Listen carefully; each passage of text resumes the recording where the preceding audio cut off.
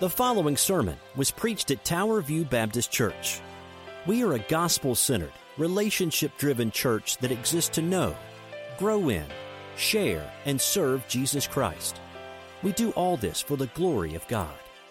For more about us, please check out our website at www.towerviewkc.com.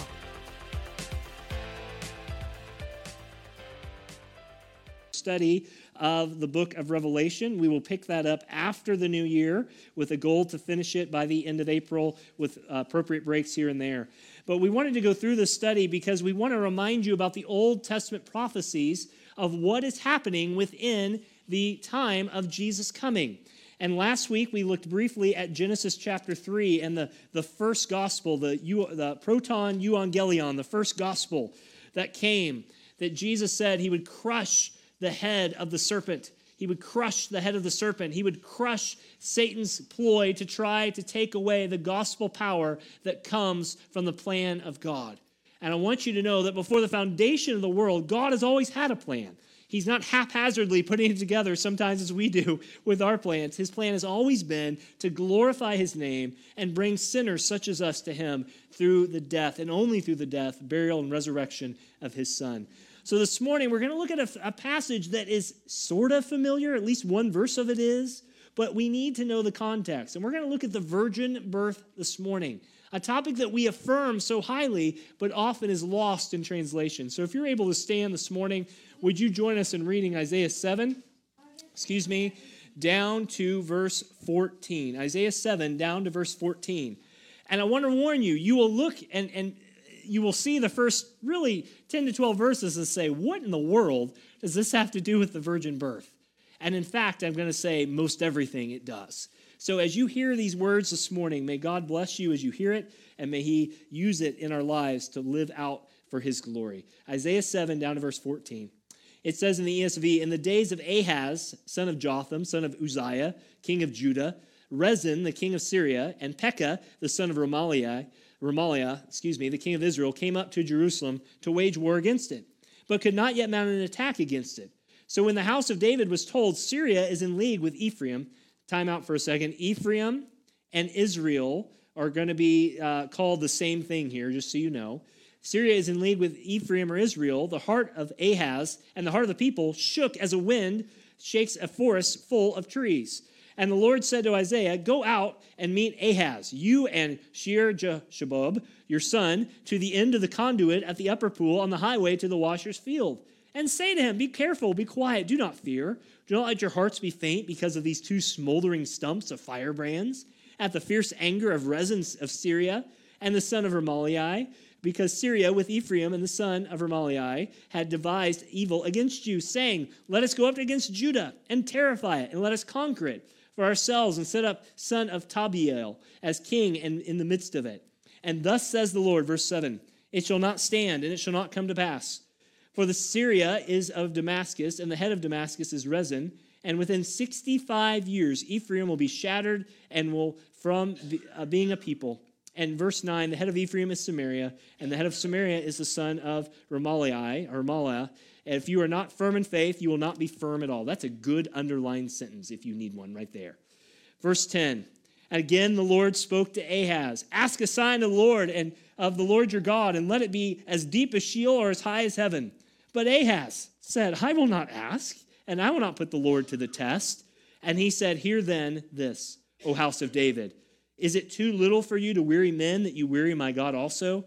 Therefore, and I know you know this verse, therefore, the Lord himself will give you a sign. Behold, the virgin shall conceive and bear a son, and you shall call his name Emmanuel, which means God with us. What do all those weird names that you're not going to name your kids have to do with the coming of our Lord Jesus Christ? That's what we want to talk about today. Because if you miss this, you will miss not only what you believe, but you will miss the wonder, once again, of what it means that God became man. Will you bow your heads with me this morning? Let's go before our Lord. Father, as we come to you, we are grateful that you give us these passages that are hard on the surface to point us to deeper realities that were once and for all fulfilled within your Son, Jesus Christ. Father, as we trudge through ancient history for a moment, May you apply it not only to what you did some 2,000 years ago, but what you are continuing to do by your Spirit for all those who believe in you. And that is that we would be forgiven of our sins, we'd come from the darkness to the light, and that, Father, we would be your children by faith in Christ. But it started, Father, with that woman, born of a virgin that your son was, and born under the law at just the right time. All these foretelling prophecies point to that end. We pray these things today to honor you. Thank you for each one here, Lord. We're here for you. We want to grow. We want to know you and know each other better. We pray this and ask it in Jesus' name. And God's people said, amen. You may be seated. Well, in today's world, there is a buzzword that a lot of people talk about. It's called evangelicals. If you've heard that, especially around these times of the year, often evangelicals are talked about as a voting bloc for people who are trying to get their candidate to get a certain group of people to vote for them. But traditionally, an evangelical is someone who basically believed everything that this Bible says and everything that it doesn't say. We would say, yeah, we don't necessarily believe that. An evangelical Christian is someone who affirms that Jesus is who he says he is. The Bible is God's word, and everything that God says about himself in the word is sufficient for all faith and practice. But when it comes to the virgin birth, we are sometimes, as one person put it, we are like those who can say we are evangelicals and recite all the creeds about the Bible, but behind our hands we look like this guy. We hold up our hands and say, maybe that virgin birth thing isn't all so true. I mean, honestly, if you were to ask most Christians, do you believe that a woman gave birth to a son without having relations with a man, most people would look at you crazy. Now, if you're a Star Wars fan or something like that, we know in the sci-fi trilogies and all that, it happens in science fiction. But really, if you ask most Christians, can you affirm that for us in our salvation, he came down from heaven, born of a virgin? Most people would say yes, but they would take their fingers like this behind their back because they're not so sure that's true. In fact, if you believe the stats, according to Barna, that over 65% of professing Christians, evangelicals, quote unquote, do not believe in the virgin birth as it is listed in Scripture today. That's scary, guys. Because if you deny this, and we'll get there in a moment, you're denying so much more than just a virgin birth. You're denying the clear essence of everything that we believe. And I want to just ask you today, it is Christmas season. We have carols, we have decorations, we have the cool red shirts and green shirts. But do we truly believe in this profound aspect of the Christian faith? The virgin birth. The virgin birth. Amidst all the commercialized holiday tunes and festive decorations, the danger lies in treating what we're going to talk about today as just background noise, as something that we believe and do, almost just like going through autopilot at a Christmas Eve service and not really affirming what it says. And so you may utter the word virgin during this festive season, and you may yawn at the very place when we sing Silent Night. But do you actually believe it? I mean, really, do you actually believe it? Because Luke 1:35 that was read earlier, 1:35 through 38 says this, the angel answered her and said, the Holy Spirit will come upon you, and the power of the Most High will overshadow you. And your relative, Elizabeth, is also pregnant. But notice what verse 37 says. Nothing is impossible with God. Look, concerning the virgin birth, Jesus Christ, this is a subject of most importance. It's not an incidental thing, it's a fundamental thing. Either you believe it or you don't. It's the very foundation upon which that cross that we talk so much about is built upon. It's the foundation on which the resurrection is built upon. As we celebrate with all the poinsettias and lights and decorations, we have to remember the fact that to deny the virgin birth is to deny Christ himself. In fact, that's our big idea today. You define the virgin birth and you'll lose your mind. But you deny the virgin birth and you will lose your soul. We're not saved by the virgin birth, but we are not saved without the virgin birth. Jesus had to come as he did, born of a virgin, sinless as he was, as prophesied as he was to be, because he died upon that cross in place of sinners. The virgin birth is one of the most important links in the chain of salvation. In the virgin birth, eternal deity is joined to humanity. But because it was a virgin birth, it wasn't stained by the stain of Adam's sin like you and I are when we're born into this world. He was truly God and he was truly man. Because of the virgin birth, Jesus isn't like a half and half you buy at the dairy part of the store where it's a little bit of this and a little bit of that. He's not like the 2-in-1 conditioner and shampoo mixed together.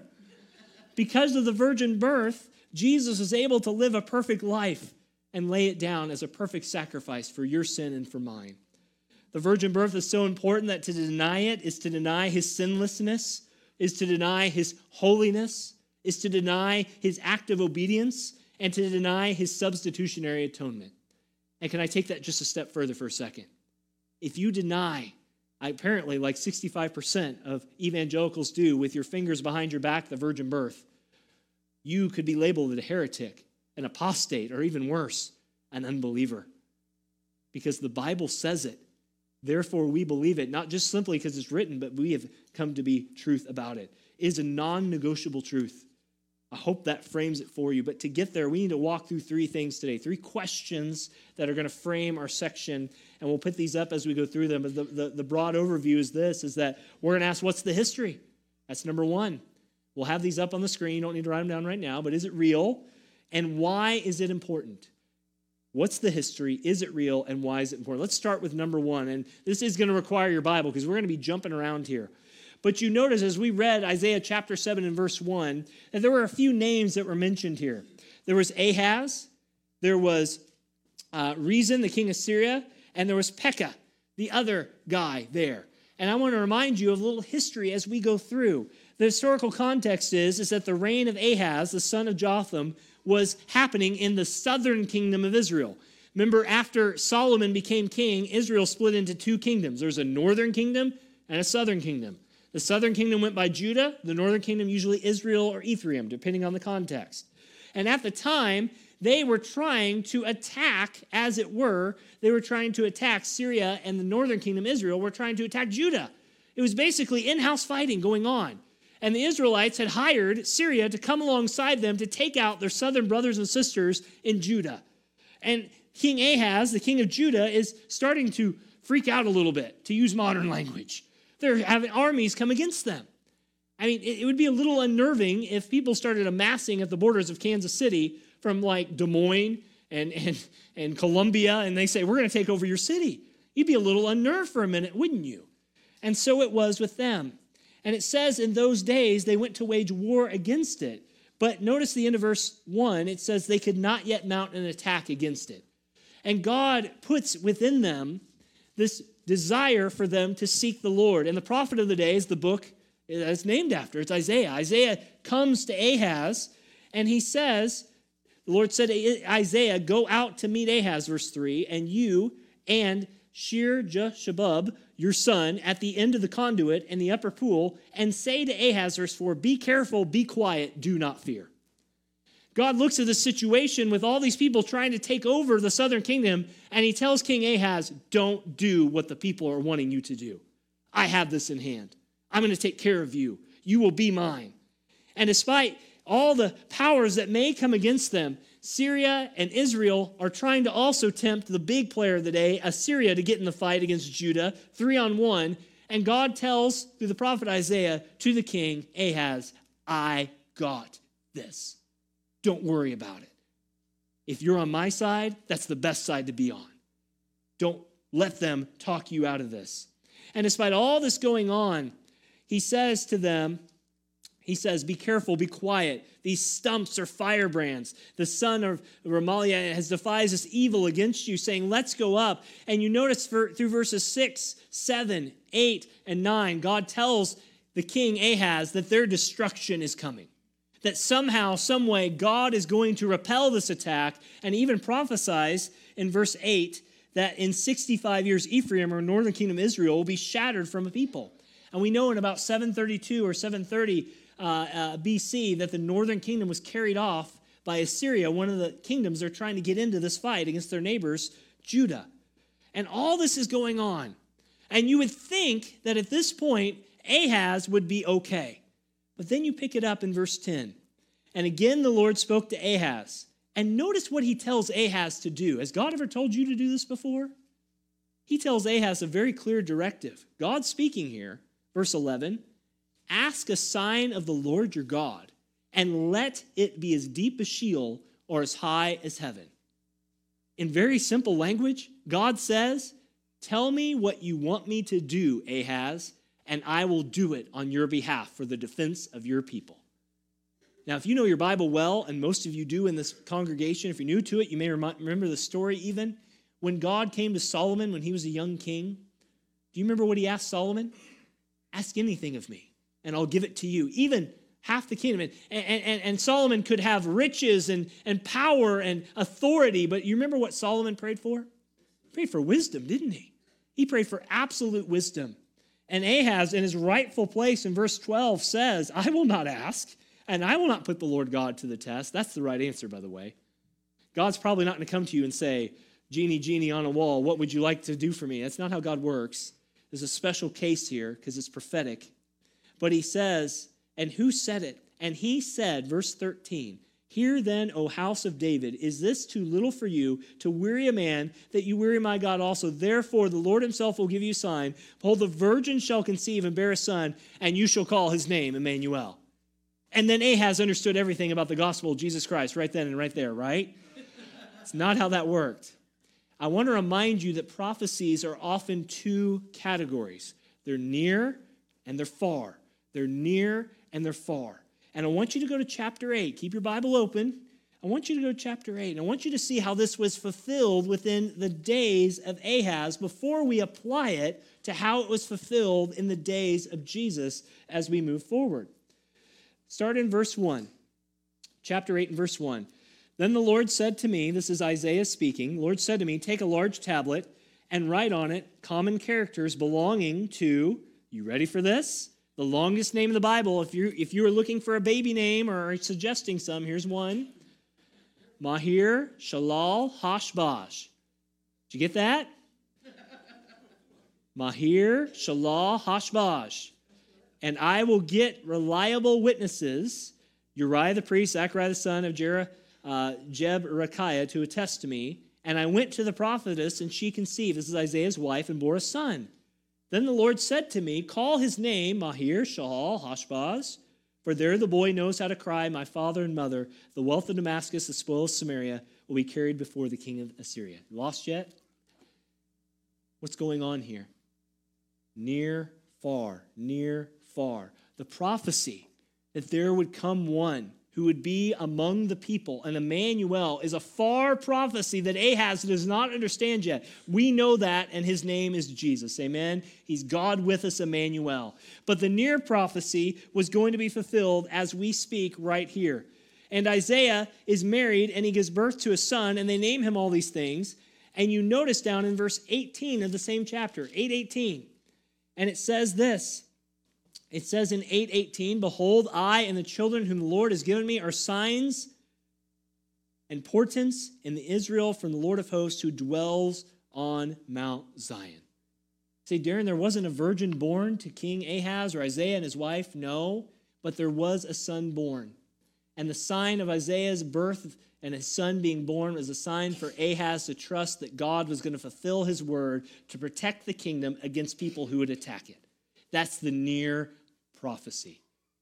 We know that history is God's story. History is God's story.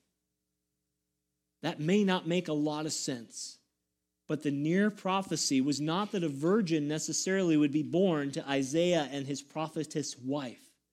The prophecy was that there would come a day, there would be a virgin with son, Mary with Jesus, but before that happened, God used a very natural birth to show Ahaz that it's okay to trust in him. Friends, we need to remember that God's word tells us history is God's story. Your life is a testimony that history is God's story.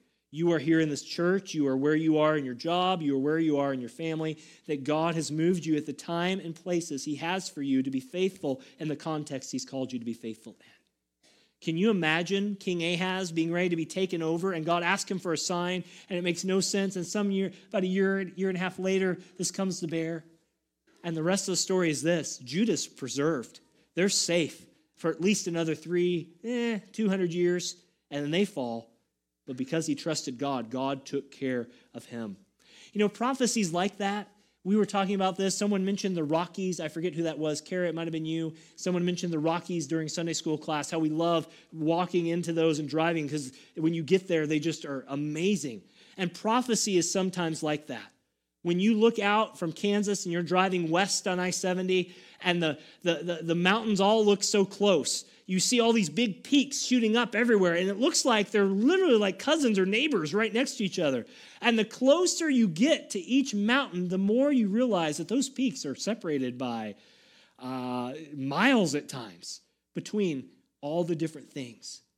King Ahaz was driving from Kansas, and he saw the big picture, sort of. But it wasn't until we got to Jesus' time that they started to see the detail come forth as it was. And friends, I want to remind you that God has given you everything you need right here in this book to live for him. He's given you everything you need to know that he's a faithful, trustworthy God. He's never failed you. He's never failed you yet. He will never leave you. He will never forsake you. If he can use a king long ago to bring forth a sign and a prophecy of one to come, you better believe that God is faithful and he will not let anything come to pass except that is for his glory and your good in your life. So that is the history. I hope that makes sense. So what's the next question? Number 2, is it real? I mean, is it really real? That's the history, but is all this real? I want you to go back to Isaiah chapter 7. But I want you to also know that in Matthew's gospel, as we will look at this in a moment, Matthew's gospel believed with absolute certainty that that prophecy in Isaiah 7:14 was going to come to pass in his day. Isaiah believed it. The early church had no questions. They didn't have to cross their fingers believing it or half believing it. They believed it to their deaths. It was an article of confession. And I want you to go back to chapter 7 and verse 14. I want you to notice that word virgin.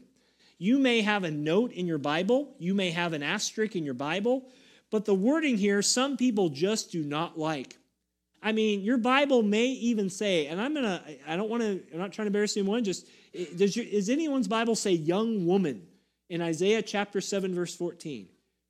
That's actually a really good thing. Does everyone's Bible say virgin, that there will be a virgin? Raise your hand if your Bible says virgin. That should be most people if you have your Bible open. Okay, that's good. Because in fact, what most people don't like about this passage is they argue that the word here, alma, the Hebrew word alma, which means virgin, is actually just means young woman. Do you see how this could be problematic? A young woman does not necessarily mean a young woman is a virgin. I think you can fill those blanks. And so if you're not a Christian and you run across scholars or liberal professors, they'll say, look, the word just means young woman. I'm going to give you a list of things. They're not on the screen, but if you want to write them down, I'm going to give you every instance in the Old Testament where the word alma is used. And I want you to see that it is clear in the context, especially of Isaiah 9, that it means what it means. It means a virgin. This is important. I'm going to go through these. I'll say them slowly, but I want you to write them down if you're able to. 9 times Old Testament, alma, virgin. 2 instances, Psalm 46:1, Psalm 46:1, and 1 Chronicles 15:20. Psalm 46:1 and 1 Chronicles 15:20. The word is used as a musical term, and we really have no idea how that word got to be used as a musical term. How virgin turns into a musical term. Psalm 46, 1 Chronicles 15:20. There's 2 of the 9. The next instance is in Psalm 68:25. Psalm 68:25. It speaks of alma as maidens playing the tambourine. And it's not clear whether those maidens in Psalm 68:25 are virgins or not. They're just playing the tambourine. That's 3 of 9. Proverbs 30:19. Proverbs 30:19 speaks of the word alma or virgin as a way of a man with a maiden. And it may or may not be speaking about a virgin. So that's Proverbs 30, verse 19. Here's a book we don't preach out of a lot of. Song of Songs, chapter 1 and verse 3. Says, quote, Song of Songs 1:3 says, quote, no wonder the maidens love you. And it's speaking very likely of a single unmarried virgin. Song of Psalms 1:3. Here's another Song of Songs, chapter 6, verse 8. Alma, the word for virgin, speaks of queens and concubines and beyond number, and certainly is speaking about virgins. That's Song of Songs 6, verse 8. How about Genesis 24:43? Genesis 24:43 speaks of Rebekah being a virgin that was to be married off to Isaac. And the last instance used outside of Genesis 24:43 is Exodus 2:8. Exodus 2:8, speaking of Moses' sister Miriam. And it says that she was an unmarried virgin woman. On some occasions, what's the point of all that? On some occasions, when you use this word Alma, Isaiah 7:14, the word for virgins, in some occasions of those 9, it is unclear what it means. But I want to submit to you that we have believed and we hold and affirm to the highest heavens that in Isaiah 7:14, despite what Time Magazine says, despite what Dr. So-and-so who has a doctorate in Old Testament says, it means virgin. You say, Darren, that just shattered my world. Well, it should. Because here's why that's so important. Because when God's word says it means something, God's word means what it says. And if you are not careful, especially this time of year, and you innocently turn on channels that have some religious documentary, this is the word they're going to go after. So is it real? Isaiah 7:14, look back at that. Read it again. It says, and your Bible should have something here, a virgin should conceive and bear a son, and they shall call his name Emmanuel. That word there is so important. Like all words, they have a range of meaning. Words aren't just words. Words equal this or that, and context means everything. But I want you to know that when they translated the Hebrew into the Greek, we call that the Septuagint. Many of you have heard that word before. They used the Greek word in Isaiah 7 for Parthenos, which immediately means virgin. Even the Old Testament scholars and the Old Testament Jews had no trouble translating Isaiah 7:4, Alma, Hebrew word virgin, to Greek word Parthenos, Greek word virgin, meaning the same thing. Would you hold your spot there for a second? Go to Matthew chapter 1. Matthew chapter 1. And I want you to see this in action. Matthew 1:23. Matthew 1:23. And you know these words well, but they hopefully will have new meaning to you. This is Matthew, the Jewish writer, writing to a Jewish audience, quoting Isaiah 7:14. And notice the word that he uses in the context. Behold, the what? Virgin, not young woman, not musical term, not whatever else. Behold, the virgin shall conceive and bear a son, and they shall call his name Emmanuel, which translated means God with us. The point of all this is that the Jews in the Old Testament, the Jews in the New Testament, the Christians in the New Testament would say, there is no doubt in our minds this is a real thing. So what does that mean? Andy, if you want to go ahead and put this little slide up next. It means what it means. A true Christian believes all the quote-unquote weird stuff that the world doesn't want to believe, and it is in fact a scandal. I believe in a 6th literal day of creation. I believe that God actually parted a Red Sea. I believe that a donkey talked to Balaam. I believe that Jonah was swallowed by a big something. I don't know if it was a fish or whatever, but I believe that it happened in the way that it happened. I believe that God actually raised his son from the dead. I believe that when God said, let it be so, it was. I believe in inexplicable miracles. I believe in a virgin birth, not because I can prove it by science, but because everything about this book has proven reliable, and more so, the God of this book is reliable. Therefore, I believe. I'm not here to tell you anything you don't already know on that, but I want to keep you on guard. Is it real? Yes, it is. And it's okay to say you believe the weird stuff of the Bible, quote unquote. It's not weird. It's truth. But to the world's eyes, it's weird. Would you hold that high this Christmas season? Christian, you should never have to do this with your faith. You should never have to put your finger, Jesus, I love you, but I'm not sure about that, not sure about it. Look, I'm going to say it again. We said it several weeks ago. It is okay to have doubts sometimes in your faith. It's okay to ask hard questions about your faith. It's okay even not to have all the answers about your faith. But at some point, by God's Spirit, he's going to bring you back to the truth that what he says in here is true from beginning to end. Are there hard passages in here? Yes, they are. Are there easy passages in here? Praise the Lord for those. Those are grace in our times of need.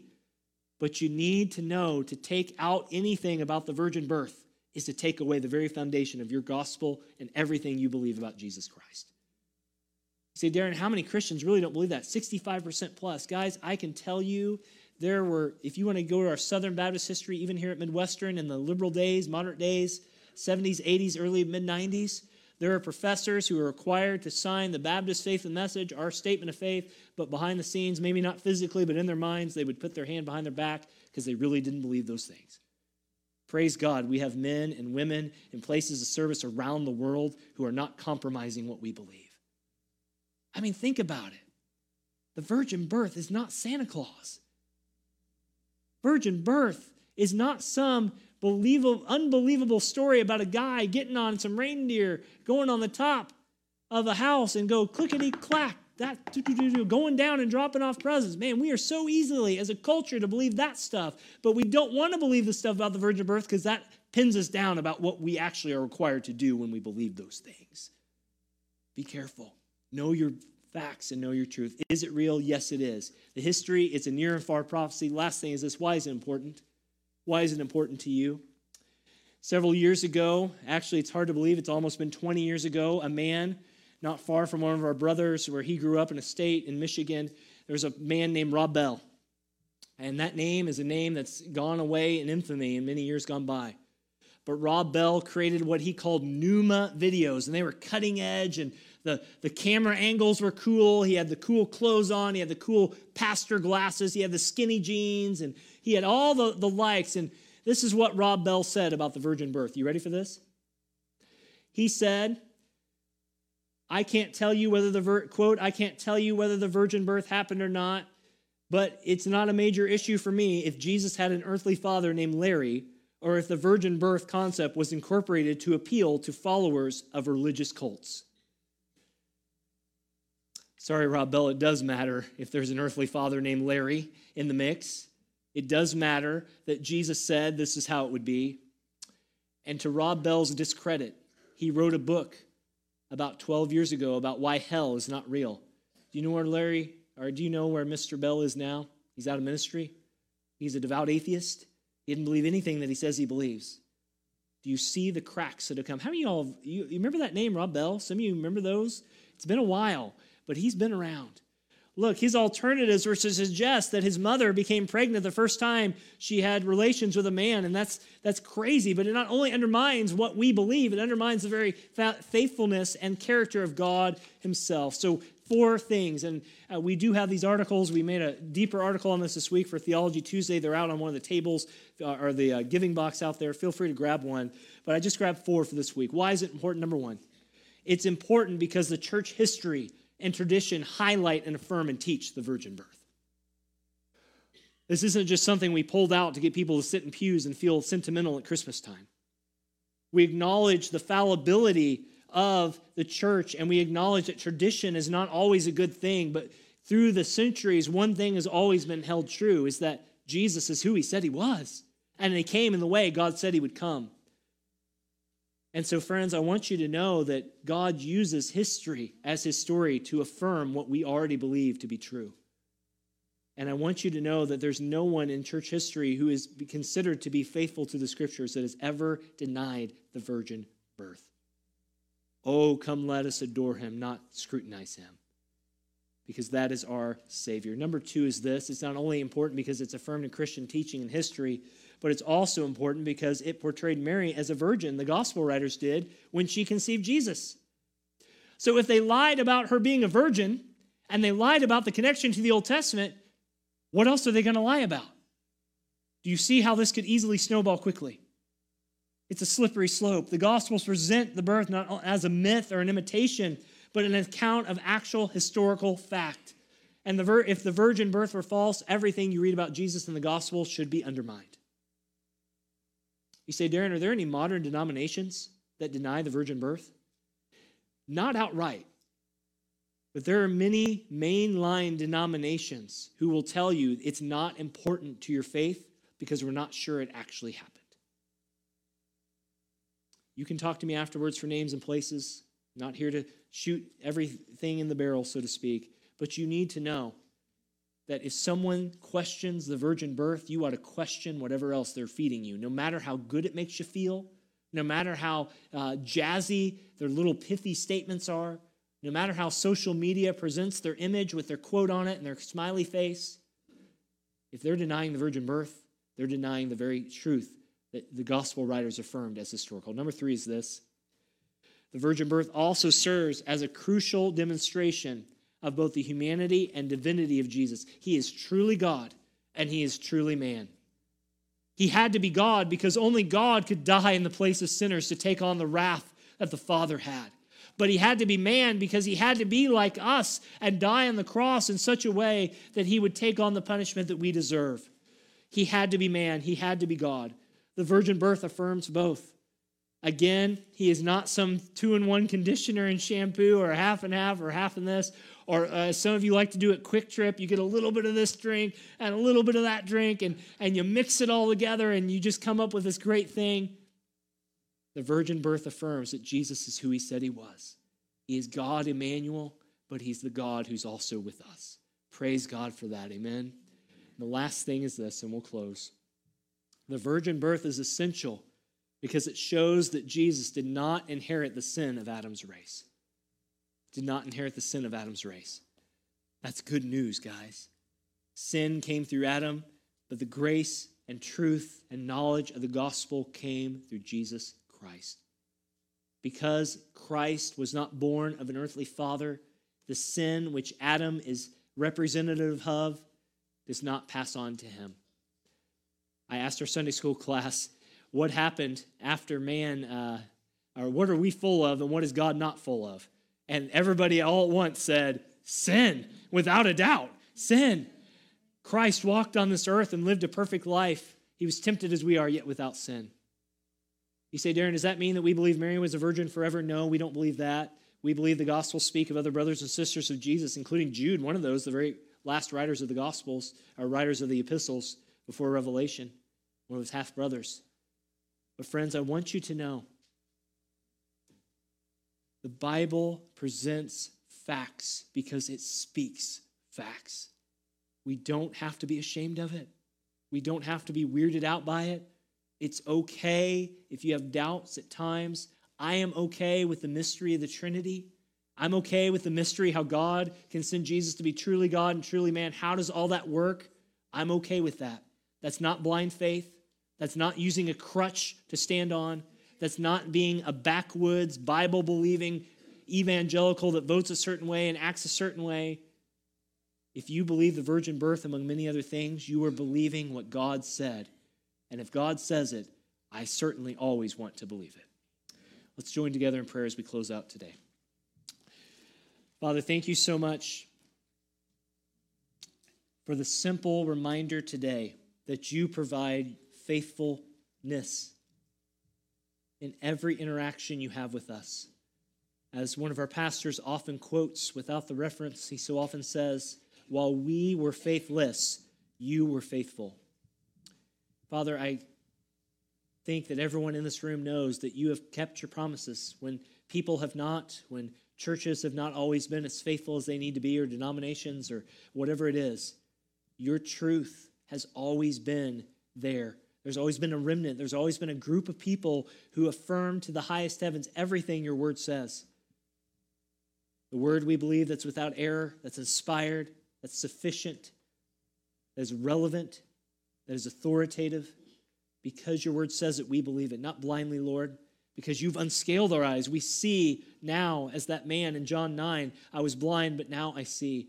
So, Father, as we celebrate this Christmas season, if there's any in this room that have not known Christ, I pray that it would start with the simple fact that they need you. They need your Son as their Savior. They've sinned, but praise God, there's a Savior. For those in this room who know Christ, who've come to the truth of Christ, I pray that the culture around them, around all of us, would not pressure us so much, Lord, that we cave in to believing things that we know that are not true. Shore us up, Lord. Encourage us. For many, this time of year is very difficult for the loss of loved ones and people we've not seen that we used to see. And Lord, we need your grace there so much. Just as we believe those who've passed with Christ are in heaven now, so we believe, Lord, that you sent forth your Son, born of a virgin, born under the law, at just the right time to give your life for us. Hallelujah, what a Savior. Lord, we love you so much. As we sing this last song and do business in a little bit, may you be glorified. We pray these things today in Jesus' name. And all God's people said, amen.